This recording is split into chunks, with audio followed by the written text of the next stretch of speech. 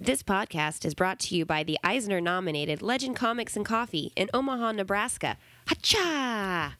Hi, I'm Dave Foley, and you're listening to the Two-Headed Nerd Comicast with Joe and Matt. So go back to not having sex with anybody.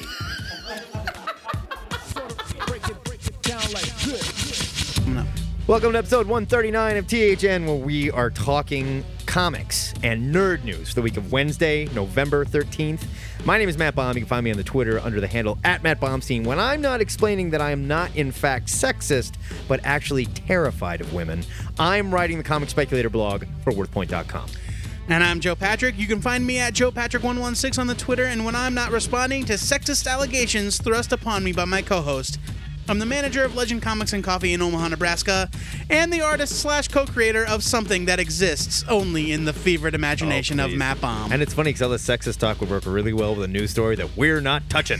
In this week's episode, you'll hear our reviews of Manifest Destiny #1 and Unity #1. After that, we'll review 10 of this week's comics faster than the THN health insurance plan can get canceled by the MCP during the ludicrous speed round. Then, we'll visit the THN Sanctum Sanctorum, where Dr. Fate's stinky helmet is giving us a glance at next week's comics. I bet it's gross in there. And finally, the comic butchers are back, and that means I'm changing the words to a beloved rap song and forcing poor, hopelessly white Joe Patrick to lay down some nerd flow over some beats. And forcing some comics down some poor comic junkie's throat. But before we downplay our part in the James Whitey Bulger's racketeering ring, let's pack our things and get ready to join the Panel Culture Podcast in Toronto under the watchful eye of the crack-smoking and big-time Cunnilingus fan, Mayor Rob Ford. And then we'll talk about this week's big news, best mayor ever. That guy is amazing. Following the wrap-up of his crowd-funded Veronica Mars movie, Rob Thomas... Not that Rob Thomas, and screenwriter Diane Ruggiero... That Diane Ruggiero. ...will be developing a CW drama based on Chris Robertson's iZombie from Vertigo Comics. While the comic was more lighthearted, the show will be a crime procedural starring a, quote, med student turned zombie who takes a job in the coroner's office to gain access to the brains she must reluctantly eat to maintain her humanity. But with each brain she consumes, she inherits the corpse's memories, and with the help of her medical examiner boss and a police detective, she solves homicide cases in order to quiet the disturbing voices in her head. Matt, what the hell is up with DC developing shows that are sort of, but not really, based on their comics? I'll tell you exactly what this is. They wanted the title. They wanted the title, and so they bought it because they got it for nothing because it's a canceled series DC has no, skin in the game with. They wanted to call it iZombie, so they had to pay for the whole thing because this has nothing to do. Well, now back up. It is sort of reminiscent. She did solve some murders. Only in the sense that she did gain their memories. When she eats people's brains, she gets their memories. But she was a gravedigger, not a coroner. Right. They definitely some liberties have been taken, but this is kind of close.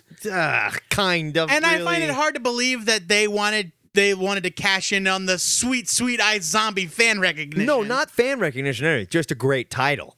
I think they wanted a great title. But it's not iZombie. I feel like if they called this something else and didn't pay Chris Robertson anything, there's no judge in the land that's going to take up the case and say, this is plagiarism. Yeah, but it wasn't like iZombie like iVampire. It was iZombie like iPad.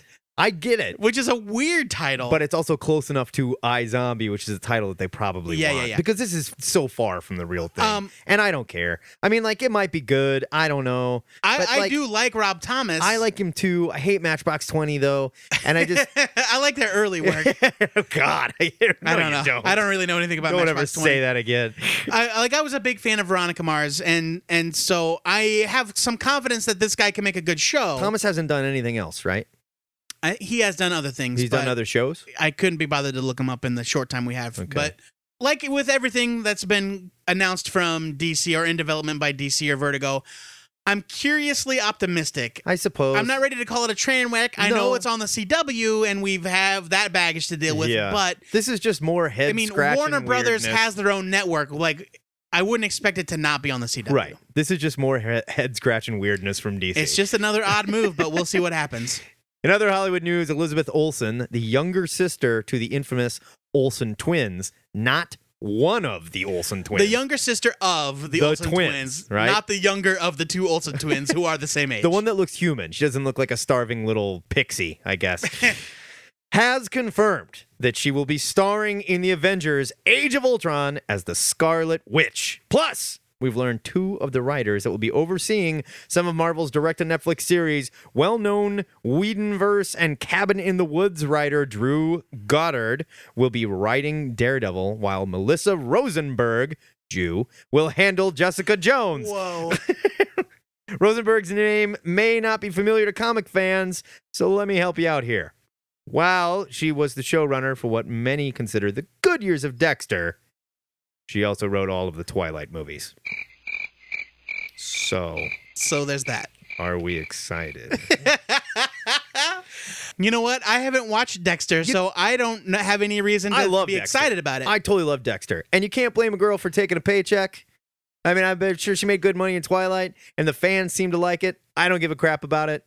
I know you don't. You know, the fun thing I learned is that she was attached to run this show. The Jessica Jones property was optioned, I want to say, a couple years ago. It was like an ABC show or something, Yeah, right? I don't know if you remember a couple years back when they announced that like Guillermo del Toro's like Hulk show, Right. and a Punisher show They were that gonna was going to be like the Punisher as a cop or And they were going to make a lawyer pilot. or whatever the he was. They were going to make a pilot for Jessica Jones. It was going to be called AKA Jessica Jones, and Right. she was attached back then. I think it was Aka. Aka Jessica Jones. So at least she's got a familiarity with the concept. I am excited about Drew Goddard on Daredevil. Yeah, I am too. I love Cabin in the Woods. I think Joss Whedon knows how to pick them. I think Goddard's definitely a nerd. He hit all the nerd notes I needed in that movie, definitely. Yeah. I only wish it would have been Pinhead down there holding the box, which is what they wanted, but New Line wouldn't let him use it. Those jerks. Pinhead's Regardless, copyright. Guy's definitely a nerd. I have good faith in him. Rosenberg might be great, but as we've seen, Hollywood talent doesn't always translate to good comic book movie or TV show. Sure. You know what I mean? I think it's a wait and see, but if Marvel has confidence in her, I think it's a decent That's sign. a good sign. That's a good sign. As for the Elizabeth Olsen news, apparently She was in a movie not long ago, like last year, that played really well at the Cannes Film Festival. And I want to say it was like either a child murder movie or like a child molestation movie. Oscar bait. Yeah. And she's supposed to be really good. I did not see said film. She lucked out and missed whatever train wreck happened to hit her older Right. sisters. Well, that train wreck was Full House. Full House, to be exact. You know, they just announced a Full House sequel show. Oh, thank God. 25 years later, starring Candace Cameron and whatever the other one. It's funny because it seems like Candace Cameron got proportionately bigger to the Olsen twins getting proportionally skinnier. And as Candace inflates, they get more and more like. In all seriousness, she's got some good buzz behind her, and I think that this is probably a good move. Yeah. Let's say this. I have no reason to doubt her because she did not make any directed DVD movies about shopping in New York City or whatever. Fair enough. My only complaint is she might be a little younger than I would picture the Scarlet Witch, but whatever. Maybe this is the Scarlet Witch at a younger age. I'm fine with it. Well, and there's the rumor going around that the guy that plays Kick-Ass is going to be the Quicksilver, and I am not into that. Yeah, I'm not into that either. So we'll see. It's another wait and see on that one. Yeah. This week, Marvel announced some upcoming changes for the old Knucklehead. Wolverine will receive an all-new Marvel Now relaunch in February by current writer Paul Cornell and incoming artist Ryan Stegman. In this relaunch, Wolvie finds himself on the wrong side of the law. Quote, what kind of choices would Wolverine make if he suddenly found himself robbed of his healing factor and targeted by some of his deadliest enemies? What would he do to survive? He's never lost his healing factor before. This could be really interesting. Or wait, that happens every year. Sure. And sadly, Jason Aaron's Wolverine and the X-Men will come to an end that same month with issue 42.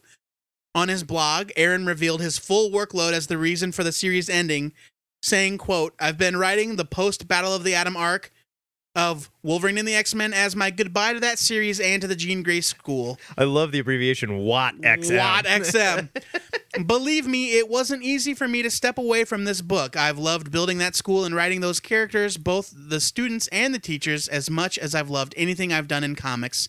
but the school itself isn't going anywhere.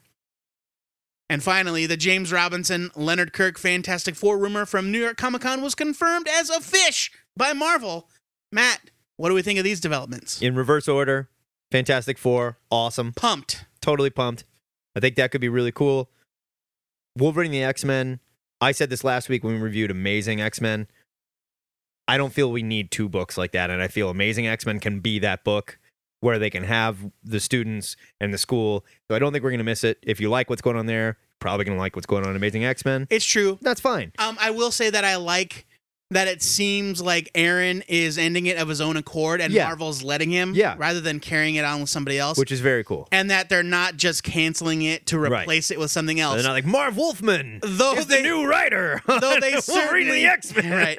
Though they certainly could do either or both of those things. Sure. At least for now, it seems like they're just going to allow it to come to a natural conclusion. Finally, Paul Cornell and Wolverine.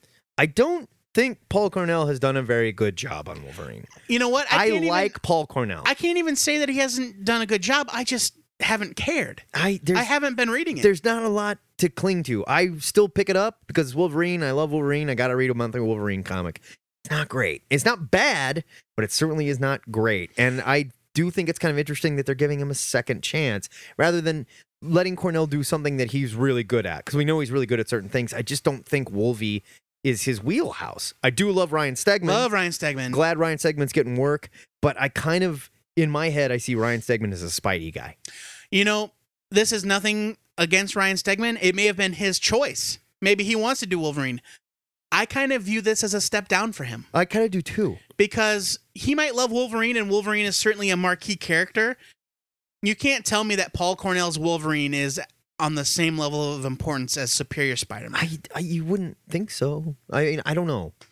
But I love Stegman. Wolverine's got a cool new outfit. Sure. And it's at least sort of a different take if he's running with some criminals. I think it's a fine new outfit.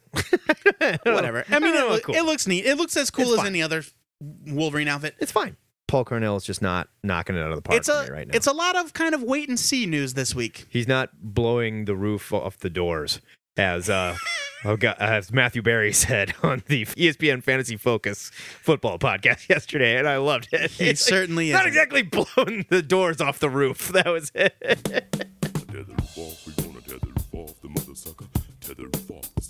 That's the big news for this week. If you want to discuss these stories or anything you think we missed, hit us up at our Facebook page where Joe and I both have new snazzy costumes and have been hanging around with some criminals of our own. Let me tell you, things have been getting seedy around the ziggurat lately. Seedier than usual. Seedier than usual. Every Friday, the healing factorless Joe Patrick posts the question of the week on the THN web forum, which probably the coolest thing on the whole internet. If you're not part of it, you're probably a dork. You can find by clicking the link at twoheadednerd.com. Joe, what do we ask the listeners this week? Lost my healing factor. Just must be a Tuesday. Yeah, I just guess. another Tuesday. Like, oh, Joe, he lost his healing factor again. This week's question. He looks like a dog and he's wearing a do-rag again. Where does nose go? No, not that again. Oh, boy. This week's question, we want to know what you guys thought of Thor, The Dark World, a.k.a. Thor 2. And this is going to be a big spoilerific That's right. episode. We're not fooling around with hiding anymore. Let the spoilers fly. Go to our forums. There's spoiler warnings everywhere. Yeah. Leave your opinions there, or preferably call us at the Ziggurat hotline, 402-819-4894. You can also try Skype if you dare. But remember, to keep it under 3 minutes, Google will cut you off. It's a fickle mistress. And this is a good segue to this. We're looking for a movie reviewer. We need some nerd movie reviewers for our site. So if you think you got what it takes, review a couple movies. Send us some samples. See what you got. And you could work for free and be one of the new THN love slaves. You could be internet famous. Moderately Internet famous.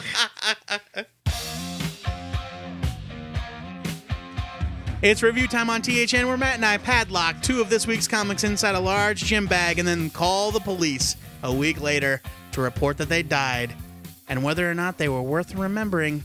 Matt, how long did your victim last? That is morbid, man. I know. This is dark.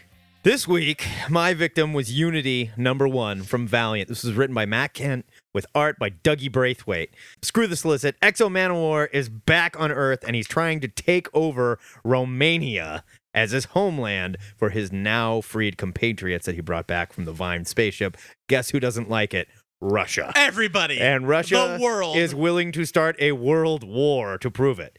Only Toyo Harada and his group of super peeps, including Unity. the Eternal Warrior and some other guys, I don't want to spoil it. It's pretty cool, though. But they're on the cover. Can stop him. All they have to do is kill Exo Manowar. Page 1 of this issue sums up the entire Exo Manowar story very well and actually gives the reader a good idea of why Arik, who is the pilot of the exosuit, is trying to take over Romania. Kent tells the story from the point of view of a food journalist reporting on the Battle of Bersini, which is a real, place in Romania, when the Russians tried to repel Exo Manowar. The first moment she comes into contact with Arik was almost perfect. She describes the smell of him, which is really cool because a food journalist would probably do that. And she describes it as being like ozone and gunpowder mixed with sweat, dirt, and blood. And semen. The smell of future and past wars rolled together. And a little bit of urine. That is great writing. Exo is back on Earth, and he doesn't care about polite society or global relations. He wants his home back, and Russia is not having it. The really cool thing here is that Harbinger title has built the character of Toyo Harada up to more than villain status. He's a flat-out monster. But here, he's doing his best to stop World War III. He's basically a hero, but he's also dealing with a character who is not necessarily a villain. He just hasn't been on Earth for about 1,400 years and doesn't really know how things play out here anymore. And the Eternal Warrior is proving to be an amazing addition to Harada's team. He's citing historical battle plans from like the Battle of Trafalgar, where 27 British ships held off 33 French and Spanish ships off the coast of Spain.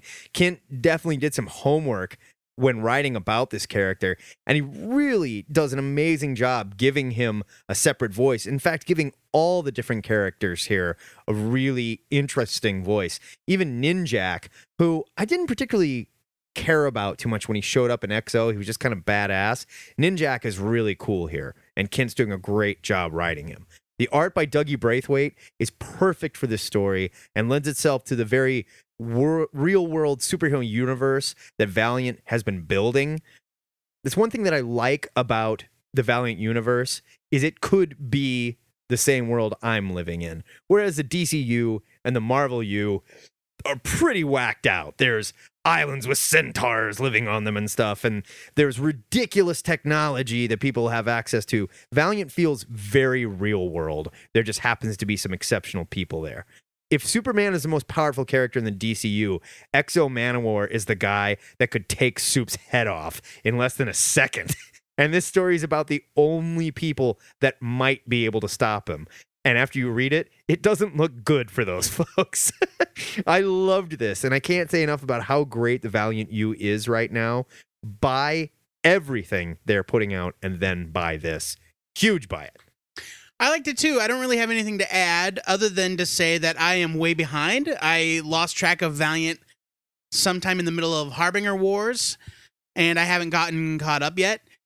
And I felt that the recap at the beginning told me literally everything I needed to know to enjoy this issue in a fashion that was interesting and fun to look at, not like a dry exposition kind of way. Yeah, I'm glad you bring that up because I don't think you will be lost. If you've never read a Valiant comic, you can pick this up. They said that this was a good jumping on point for new readers, and I went, really? Yeah. How could it be a good jumping on point for new readers? But it really is. It's really well executed. And it's very well done. I love Doug Braithwaite, and this was a ton of fun. I'm giving it a buy it as well. I want to say one more thing about that thought. It's done in a really tasteful way in the sense where we're not relaunching the whole character. We're not relaunching the whole story. We're not setting it up so people who have been here for a while go, oh, I got to slog through all this to get through the new status quo. It's just done well. It hits the ground running. It gives you the information you need. Action-packed, super violent, great stuff.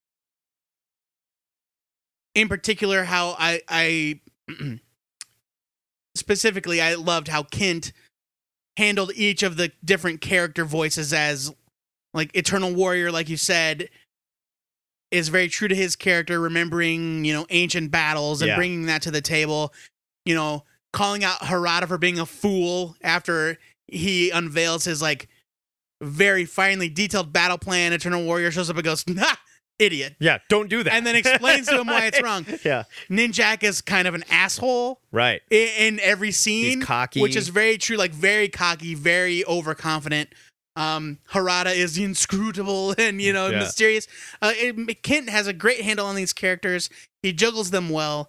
And there's none of that, like, sameness with some ensemble books where, like, this dialogue could be said by anyone in the room. Right. Everybody feels unique, and feels like there's a reason for them being there. Right on. Joe, what did you read this week? This week, I read Manifest Destiny #1 from Image Comics, written by Chris Dingus. I've been told via Twitter, Dingus. Chris Dingus. I'm going with Dingus. With art by Matthew Roberts and colors by Owen Gianni. Here's your solicit. In 1804, Captain Meriwether Lewis and Second Lieutenant William Clark set out on an expedition to explore the uncharted American frontier. This is the story of what they discovered lurking ... in the wilds. Manifest Destiny is the latest title from Robert Kirkman's Skybound imprint that isn't created by Robert Kirkman. Instead, this issue is brought to us by Chris Dingus, who honed his writing chops on shows like Reaper and Being Human. Both of which I really liked. The American version. And Matthew I love Roberts, the American version. a newcomer to the industry. As the solicit says, Manifest Destiny tells the secret history of the Lewis and Clark expedition. I love the idea that Dingus sets up here, that the real reason Lewis and Clark were sent west was to investigate the monsters lurking in the American frontier. Dingus introduces a decently sized cast.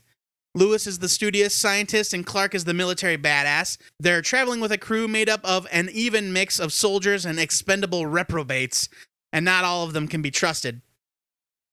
My one complaint with the script is that Dingus immediately spells out that this is a group of secret monster hunters. And I know the solicit and the cover hint at something mysterious and maybe even supernatural, but I feel like the story would have been better served by dragging out the details of the mission a little bit. Like maybe if we don't find out to the end of the issue that they were sent on this quest and they were expecting it all along. As it's written, when Lewis and Clark are finally confronted with the very monsters they came to discover, the moment felt a little flat to me. See, because the whole time I'm expecting some oogie boogie to jump out at him. Here's where I beg to differ. I kind of liked how they were told that's what they were going to be doing, and they thought the president who sent them was nuts. And they were like, we haven't seen crap out here. That's true, but they were... we've seen a heron, we saw some ducks, right. What is this monster business? And then, and I also really liked the pacing. I liked how they didn't just page 2, monster attack. We didn't get to that until the very end of the book. Sure. And it was really well done. It was well paced, and we're learning about the characters, and it turns out that some of the characters in the group are monsters themselves, and there's already things going on there. Then monster shows up, and you don't even get a really good shot of it.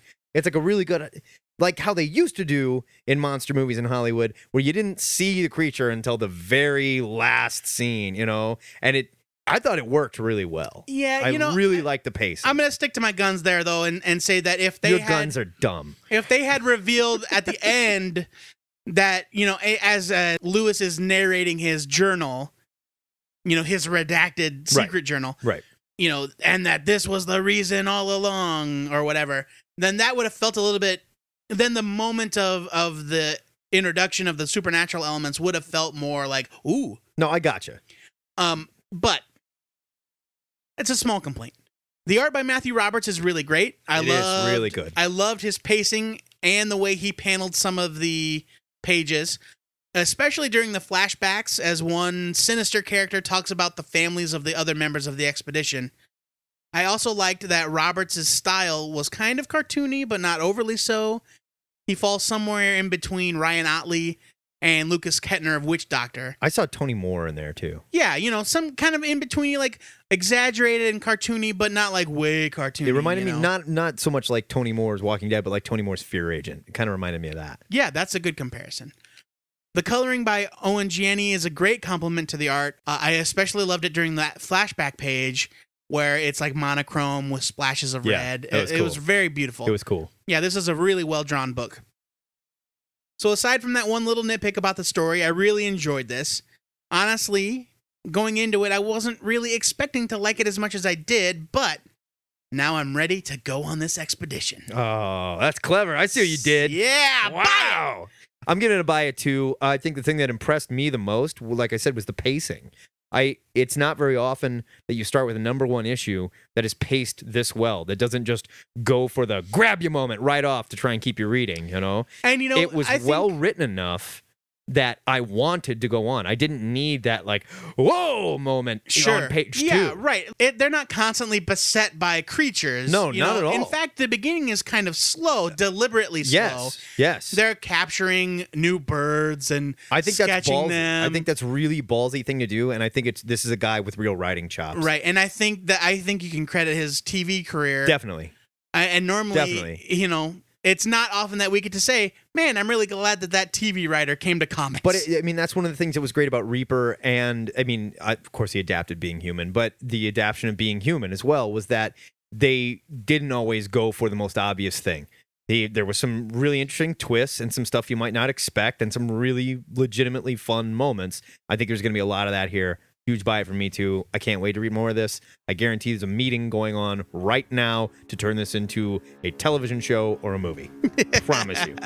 Well, it's Skybound, so it's probably already optioned. Oh, yeah. It's probably optioned a month ago.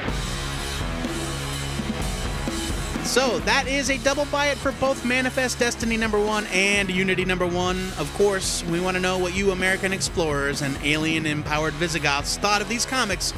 So be sure to take our heads off with your opinions over at the THN forums, which you can find by clicking the forum button at twoheadednerd.com. It's true. We couldn't make it any easier. No.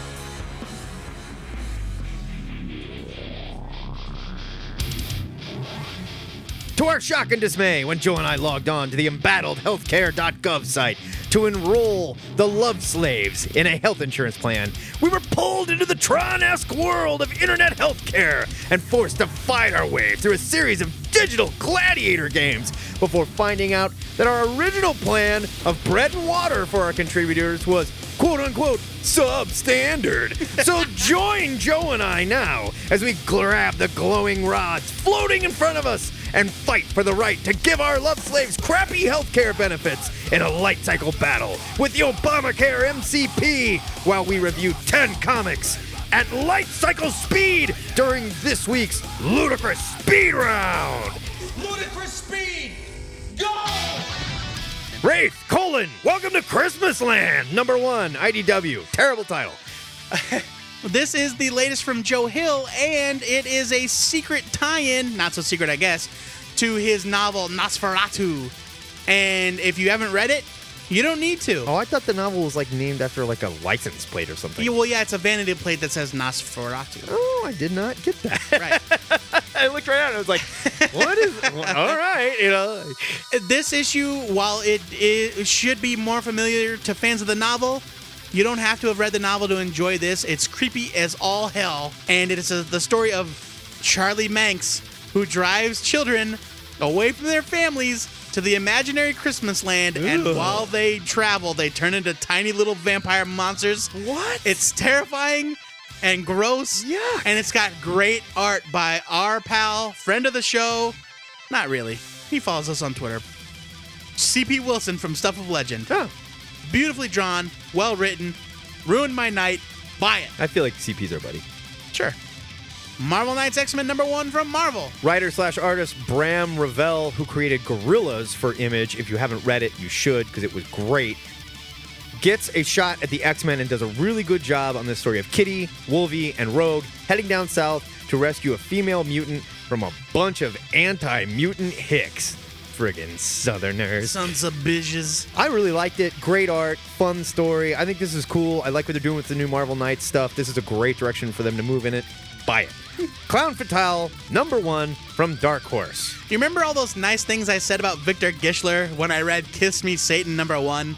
I take them all back. You know what? I wish we could just read the solicit and then just say, leave it. Right? Yes. This is somehow racist and sexist and misogynist because they are technically two different things. Yes. All at the same time.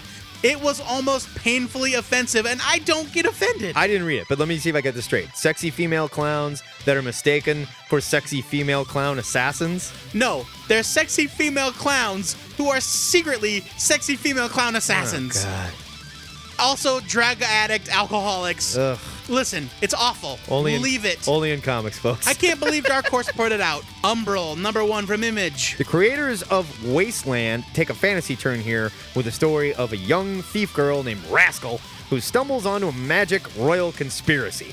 I really like the art here by Christopher Mitten. He's got a slightly more realistic Ted McKeever kind of style that worked really well when we were looking at these kind of scary demon things that may or may not have taken over the royal family of... I don't even remember what the fantasy world was, but it was good. I plan on reading more of this. I'm giving it a buy it. Fun stuff. Shaolin Cowboy #2 from Dark Horse. When I read this, if you could call it that, if you can call it reading, I could not believe what I had just experienced. This is literally 33 pages of the exact same thing. 2 panels per page, only slightly different, of the Shaolin Cowboy chopping up zombies. Yeah, man. No text. Nope. No dialogue. Nope. Nothing. Only shriveled wieners and boobs. Yep. I don't even know how to classify it. Jeff Darrow, baby. I guess it's a skim it because Shaolin Cowboy's fun and I want to see where the story goes. Buy it from me. I thought it was awesome. Worth Jeff Darrow's art alone. If I had actually paid $4 for this, I would have been pissed. I gladly will pay $4 for this. Ugh. The Legion of Molly Doves, #1 from Bliss on Tap. Molly Doves is the daughter of a mother-father time-traveling team that built sort of like a Hogwarts for young time travelers in an attempt to fix their bleak present. They kind of live in this world where the economy collapsed and the environment was right behind it, and they want to go back in time and fix that crap. Alex Nino, he's a Filipino artist, and he's relatively famous. I'm not sure what for. I was reading about him a little bit. He's on art here, and his style is bizarre and beautiful. This is like reading an old Rankin Bass cartoon, honestly. I really enjoyed this. I did not expect to. It's sort of Victorian sci-fi meets Harry Potter. Giving it a buy it. Hey, fun. I'm surprised. Protocol Orphans #1 from Boom. This is a new series from former Supergirl writer Michael Allen Nelson. Oh, that's where I recognize that name. About a group of like secret, they're not secret agents because they don't work for the government, or at least I don't think they do. They're agents of some sort of clandestine organization raised by this organization, and so They're all orphans, though. they're like conditioned. Yeah, they're conditioned to refer to their handlers as dad and the grandparents. Gross. And it's really interesting. I really liked the art, and I think this is a fun idea. Maybe not a perfect first issue, but I enjoyed the setup, and I'm really curious to see where it goes. I'm giving it a buy it. All right. Green Lantern Corps #25 from DC. This was a 0-year tie-in that felt absolutely hammered into the GL continuity. Back in his days as a Marine, John Stewart was on a rescue mission to save a group of people that couldn't evacuate Gotham in the face of a hurricane, so they took shelter in the Football stadium. Remember when that happened in New Orleans? I remember. It's like real life. Well, when John and the Marines show up to help, anarchy is there. Yeah. And the refugees turn on the Marines for some reason. Because of reasons. Yes, they seem to believe that they were left behind because Gotham is ruled by rich people, and they are going to take over the arena and keep it forever. Well, John, who's also seems to be having simultaneously while this is going on, is having a flashback of a story his mother told him. She was a community organizer who was protesting. Just like Obama. He's just saying, don't get me started. She was a community organizer who was protesting the dissolution of the unions in Detroit by when the auto workers were on strike, and it just so happens that her flashback fits a little too perfectly with the story Jon Stewart is dealing with, only he's dealing with Anarchy, who is sort of dressed like a juggalo, I guess. He has a hooded sweatshirt on and stuff. This sucked. It was just so heavy-handed. It was very well drawn, and it was not poorly written, but you could tell that editorial came down and they went, oh yeah, we really like your script from 25. But, hey, what do you say we make it a 0-year tie-in? Leave it. You don't need it. X-Men Gold, #1 from Marvel. This is a 50th anniversary special with a $6 cover price. And I guess if you really wanted to read 4 or 5 kind of mediocre stories by those guys you used to love when you were kids, you should check it out. But the lead story by Chris Claremont has everything in it that people make fun of Chris Claremont for today. Of course. There's a story by Len Wein. Sunfire and Banshee happen to meet in Memphis because they're both music fans. What? Sunfire? Yeah. And they want to visit this record studio and go to Graceland. Like, literally, that's what we're talking about. I mean, I guess Japanese people like Elvis too, you know. I mean, right. Sure. Stan Lee and Walt Simonson give us a story that is quaint and kind of oddly sexist because Marvel Girl's talking about how great it is to be the only girl on a team full of dudes and offering romantic favors to the winner of certain competitions. Oh, God. It's weird. Like an Archie book. It's just it's an odd package, and it's not great.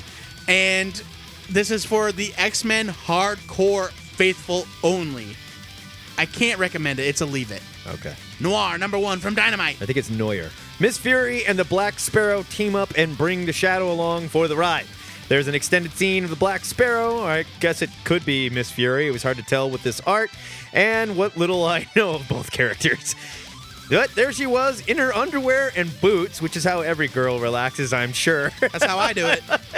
This is just bad. I'll give writer Victor Gischler props. There's no vampires here, but there's also very little story and really bad art. I've seen Andrea Moody do stuff that I liked before. I don't know if this was inking or computer, but it looked bad.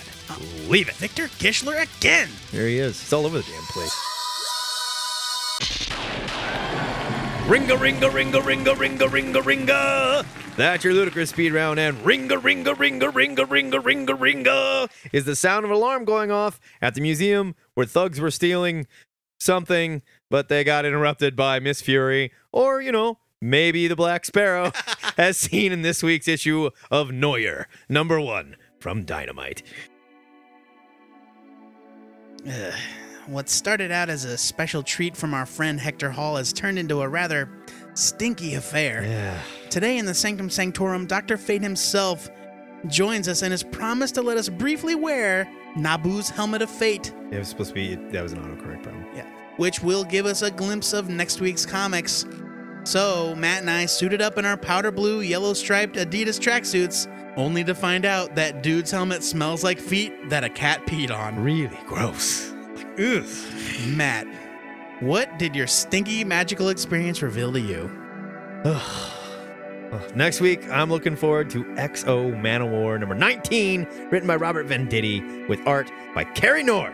Here's your solicit, an all-new arc, all-new jumping on point. XO Manowar goes head-to-head against the forces of Unity. Arik of Dacia has fought to reclaim the ancestral lands of the Visigoths, and he has bled for it, but nothing he has faced before can prepare him for the combined might of Unity and the deadly combination of Harada, Ninjak, Eternal Warrior, and Livewire. I don't really know. It's going to be awesome. Unity #1 was fun. I am totally in on this. You should be too. Joe Patrick, what are you excited for next week? Do me a favor. Wipe yourself off first. Ugh, what was that guy doing under there? My pick for next week, and Matt's gonna love it, is Scooby-Doo Team Up #1. Are you fucking serious? From DC Comics. Oh, God. This one's written by Charlie Fish with art by Dario Brizuela. Brizuela. Here's your solicit. Rumors of a giant bat creature bring Scooby and the gang on the run, but Batman and Robin are already on the trail of their old foe, the monstrous Man-Bat. Before long, the crooks behind the fake bat creature will come face to face with the real thing. So wait a minute. Okay, I was going to say. With the good guys caught in the middle. It's like they just spoiled it. It's not Man-Bat. This is to me, the perfect book for old dudes like me that miss the days of Scooby-Doo teaming up with the Globetrotters. Oh, God. And Sandy Duncan and all that. This looks retarded. And young kids that miss Batman the Brave and the Bold. This sounds like a ton of fun, and I'm legitimately excited to read it. Sounds like looks like a great time. Two groups of people that I don't give a about. The THN trade of the week for next week is The Fifth Beatle, the Brian Epstein story from Dark Horse, written by Vivek J. Tawari. Man, I know. Art by Andrew C. Robinson with cover by Kyle Baker. Love it. Here's your solicit. The Fifth Beatle is the untold true story of Brian Epstein, the visionary manager who discovered and guided the Beatles from their gigs in a tiny cellar in Liverpool to unprecedented international stardom. Yet, more than merely the story of the man who made the Beatles, The Fifth Beatle is an uplifting, tragic, and ultimately inspirational human story about the struggle to overcome seemingly insurmountable odds. Brian Epstein was a homosexual when it was a felony to be so in the United Kingdom, Jewish at the time of anti-Semitism, and from Liverpool when it was considered just a dingy port town. That's probably the worst part. He helped spread Wait a minute, he's a Liverpudlian? Liverpoolian. No, it's Liverpudlian. Really? Look it up. Fair enough. He helped spread the Beatles' message of love to the entire world, yet died painfully lonely at the young age of 32, Spoilers. consumed by staggering ambition and the endless struggles that came with it. This sounds amazing. Yeah, I've been following the creation of this, like in some blogs and stuff, and Yeah. it looks beautiful. I love Andrew Robinson. Sounds awesome. As always, we want to know what you're looking forward to next week, so hit us up on the THN forums, but do yourself a favor and use the internet instead of someone's unwashed occult headgear. Ugh, God. It's gross. Never gonna forget that smell. Bust it. Are you ready for this? It's gonna happen. It's gonna make your nipples hard.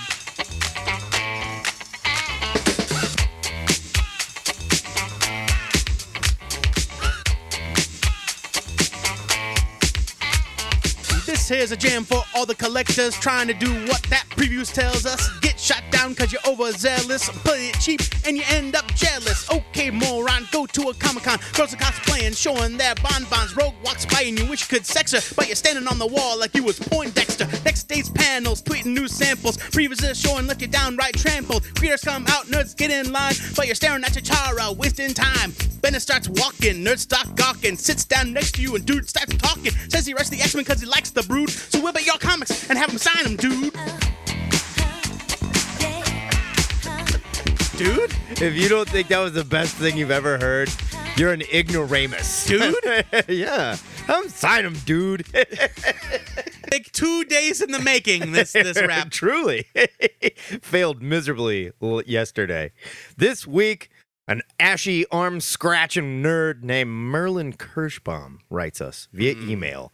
Dear comic pushers, it's been quite some time since I've read comics, but the recent Avengers / Iron Man / Thor / Captain America movies have me longing for my teenage years when I would spend far too much money on piles of Marvel books. I'm thinking about jumping back in, mainly with Thor and the Avengers, but I'm not sure where to go.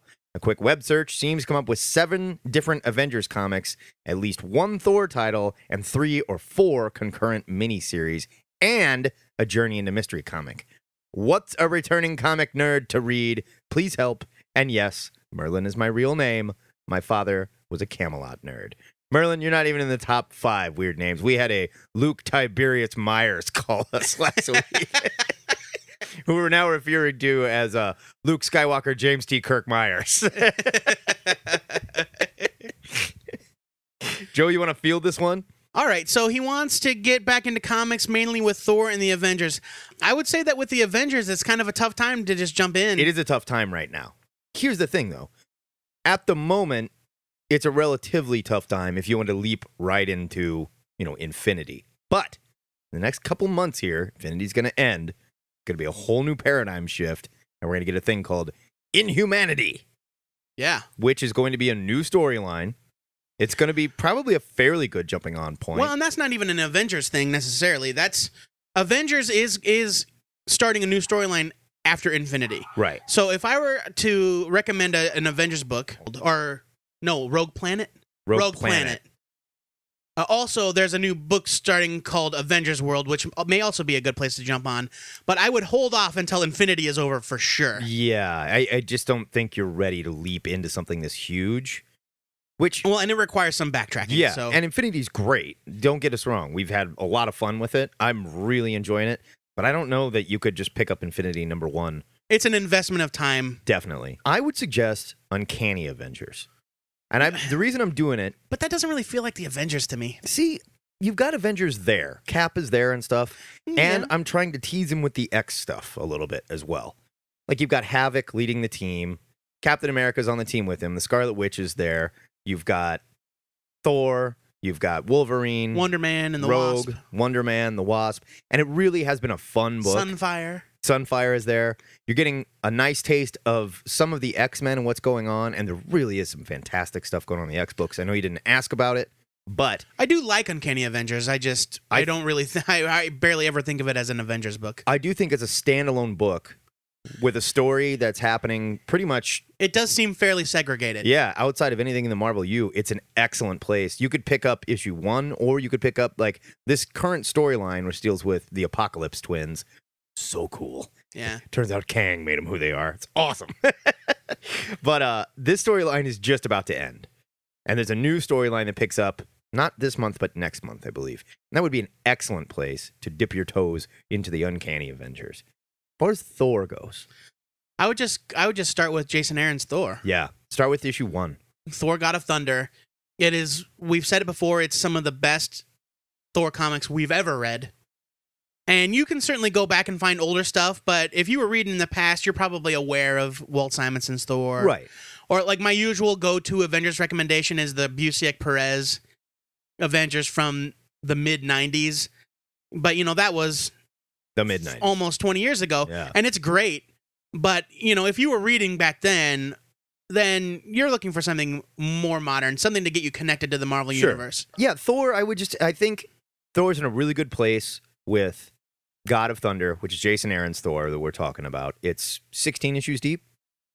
15, yeah, 16 something issues like that. deep. You can get the collections. Oh, and the current storyline actually mirrors a little bit the movie. Yeah, definitely. They've brought back the return of Malekith. Malekith. He's a little different. He's different in the comics than he is in the movies. Comics. But, you've got that name recognition. In the movies, he's kind of like almost like a Star Trek bad guy. And in the comics, he's kind of like the Joker. He's wacky. Yeah, it's true. You know? It's true. It's true. So I don't know if Jason Aaron wasn't privy to the script. Well, but I mean, I think he's following the previous. Yeah, he's paying attention. Like he is not writing a story of the movie version of. No, this not character. at all. This is very much the character that Simonson created. Yeah, and it's cool. But what I was going to say was, if you were reading Thor back in the 80s, 90s, whenever you were a teenager, I think you would be able to pick up Jason Aaron's Thor and you would feel very much at home because Aaron is paying attention to the rules. His story starts with a young Thor, a very young Thor, like a young Thor we've never really seen before. Honestly, he doesn't even have Mjolnir yet. He's running around with Yarnbjorn, which is a big axe. Jägermeister. And it's a wonderful story that brings you up to speed to where Thor is now, why Thor's such a great character. It's been fantastic. I don't think you need to have any prior Thor knowledge to enjoy Thor God of Thunder. Not at all. Anybody could pick it up and go, this art is beautiful. This story is super macho. You've got like Thor riding a winged horse with an axe. It's just ridiculous. It's really great. As for Journey into Mystery, it's a great comic. It's wonderful. And I recommend it. There are two places to jump onto Journey into Mystery. One is when it first came back a few years ago with Kid Loki. Yes. And then another place that was is... Kieran Gillen was writing that. Kieran Gillen. And then another place would be a year or so ago when it was not relaunched, but rebranded with Sif as the lead. Yeah. And Beta Ray Bill is in it. It's a Marvel Now book. It's canceled. It's canceled, but Sadly. it would be a nice finite chunk to read, and it's worth reading. Yeah, definitely. But I would not say it's essential to the Thor. No, not at all. Universe. I would say if you're digging Thor and you can't get enough, go pick up It's a good read. It's pick a up good the Journey read. into Mystery trade. Yeah, once you've had your fill of Thor, or not your fill, but you've gotten caught up and you want something to add to it. Certainly. You wanted mostly Thor and Avengers, but I would say there's a great place to jump on with Cap and Iron Man. Yeah, absolutely. The Marvel Now versions of Captain America and Iron Man are both really good. Excellent. Iron Man started slow. You know what? And I will say. Kieran but Gillen is writing Iron Man as well, and he admits that, like, at the end of this recent storyline, he wrote a big thing in the back about the origin of Tony Stark, and he's like, look, when I got this book, I wasn't sure where I was going to go. Yeah. And you could tell he was, like, kind of treading water a little bit, and then he got this idea and was like, oh, this is going to be awesome. Yeah. And it turned out great. It starts slow, but it's absolutely worth sticking with it. And they're only on like number 18 or something, And there's maybe 20. Pretty major thing that happens in the origin of Tony Stark. Right. That has fundamentally changed the character. And I think it's been really fun. It's been a lot of wonderful. fun, and it's got great art. Dale Eaglesham's on it. At the beginning, you got some Greg Land you have to deal with, but Yeah. meh. He gets off the book And truly, relatively soon. if you want to, you can skip right past those, and you can start with the origin of The Tony secret Stark. origin The secret origin of Tony yeah. Stark. That's a good point. You could just Yeah. jump in with the start of that storyline. And that really is where the book hit the ground running. I mean, like, that's where it got its legs. Listen to all these metaphors. yeah. That's where it blew the roof off the doors. That's where the Saints went marching in, you know? And the Marvel Now Captain America is also fantastic. Rick Remender's writing it. Yeah. The lead story, the beginning story is Captain America trapped in an alternate dimension where time moves faster. And it's wacky sci-fi. It's completely insane. So it kind of harkens back to the old Kirby, like, super science fiction nutty stuff. You know, it's not all about Captain America fighting terrorists or Hydra or whatever. And it was refreshing because we just got out, and, like, I loved Ed Brubaker's run. It Yeah. was amazing. Probably But one of that the was best ones I've more ever read. Intrigue, spy. And it was like 6 years. Yeah, it of, was like, like more real like 8 world. years. But yes. Yeah, espionage. And this Espionage, was yeah. just like straight up, all right, Cap's done with that for a while. Now he's fighting for the savior of this weird alien race in a different Dimension dimension. His main villain is a guy with a TV for his gut. A TV chest. That character is Arnim Zola. by Arnim the Zola. way. Well, I didn't want to like bog the guy down with names. No, I got you. He probably knows Arnim Zola. He Yeah, was that's reading true. back in the day. Oh, you know what? He was in the Captain America movie. Yes. So there. Yes. Sort of. He was, but pre-TV chest. Yeah. I don't think we're going to go. I don't think they go there with Zola. I would love it. I would love it if Toby, whatever his name, shows up in the Captain America: The Winter Soldier movie With- as Arnim Zola as we know him. Yeah. That would be amazing. It's not going to happen. Probably not. So, Merlin, there's lots of great places to jump in. Now is a good time. Oh, yeah. I would give Avengers a month or two, jump in with a new storyline, but seek out the beginnings of the relaunched Thor, Captain America, and Iron Man. Definitely. Wonderful stuff. Definitely. We highly recommend them. And we want to know what you think of them. This isn't the last we want to hear from you. Go out, pick a couple of these up, read them, get back to us. Say, hey, thanks, comic pushers. You ruined my life. I'm totally addicted to this crap again. Or, you guys are morons. I hated it. Whatever. I wish you adult children would grow up and start acting like real men. Wow. Yeah. That cut deep. Yeah. If you're looking for a good jumping on point in any series or just a good read, you can send us a list of stuff you're into, like TV shows, movies, books, athletes, famous tattoo artists, whatever, to our email, or post it. That's what you do when you send an email. Yes. Or post it in the Comic Pushers section of the THN forums, and we'll put a stack of comics in your sweaty little hands. Make sure if you email us, you do it with the subject line, Comic Pushers. But we're not dummies. We'll get the picture. Yeah, but, you know, we get a lot of email. It's true, we do. Sort of break it down like this. And that is it for the me and Rob Ford and Rob Thomas episode of THN. If you're driving this sucker home with one headlight to give your significant other plenty of oral sex, Oh, Matchbox 20, Joe. you can subscribe to the show on iTunes or Stitcher, where you can give the show a star rating, a written review, or a Stitcher thumbs up and help us to connect with other potential listeners. One Headlight is a song by the Wallflowers. Thanks to all our past donors. No And way, if that was you'd like Matchbox to 20, help wasn't it? keep us in fake passports and train tickets to Canada, you can make your donation in any amount using our adorable little PayPal button at twoheadednerd.com. Leave it in, I demand it. I'm going to, but it is the Wallflowers. Whatever, they both suck. While you're there, you can find links to our Twitter feed, at @2headednerd, our email, twoheadednerd@gmail.com, our YouTube channel, THN Comic Cast, where nothing cool ever happens, our Skype handle, 2headednerd, that's all one word, and our direct phone number, 402-819-4894, where you can call or send us your Ask a Nerd questions, or ask the comic pushers what you should be reading, or Ask us to review your self-published comic, be it printed, digital, whatever. And don't forget to sign up for the THN forums. This is your little virtual piece of the ziggurat. The ziggurat, by the way, for new listeners, is where we record. It's a big stepped pyramid. It's underground. It's in Omaha, Nebraska. It's crazy. There are no new listeners, Matt. Come on. Remember to follow us on Twitter and like our Facebook page if you want to get in on the Question of the Week discussion. And if you want to hear our answers along with your own audio responses, be sure to check out the Two-Headed Nerd Answer of the Week podcast. If you already subscribed to this show, your duty has been fulfilled. It will appear in your feed as if by magic. There you go. Next week, it's time to take a look. It's in a book, and we review The Fifth Beatle from Dark Horse. Before we go, our weekly shout-out goes to Brad Moore, a.k.a. the amazing Spider Brad, who sent in an MP3 answer to last week's question, and we totally missed it. Sorry, Brad. And welcome to the MP3 crew, buddy. Hope you survived the experience. Word to the entire MP3 crew, and don't stop believing, babies. Until next time, true believers, remember to pre-order your comics, because your retailer just might kiss you on the mouth for it. This is the Two-Headed Nerd, signing off. Don't Stop Believin' is also not a Matchbox 20 song. I'm well aware. What was Matchbox 20's hit? What was that piece of What was their thing? 3 a.m. What? Why do you know this? Let's go to Spotify. Because I grew up in the 90s. I did too. Oh, Matchbox 20, too good for Spotify. Hold up. Fuck 'em. Oh, God. Wait a minute. Isn't this... This is not Hootie and the Blowfish. I only want to be with you. Are you sure? Yes! They fucking ripped each other off? Okay, stop. I can't do it anymore. Jesus Christ. It won't stop. I can't stop it. Oh, my God. I'm going to have to wash my mouth out with, like, some serious, like, gore metal or something.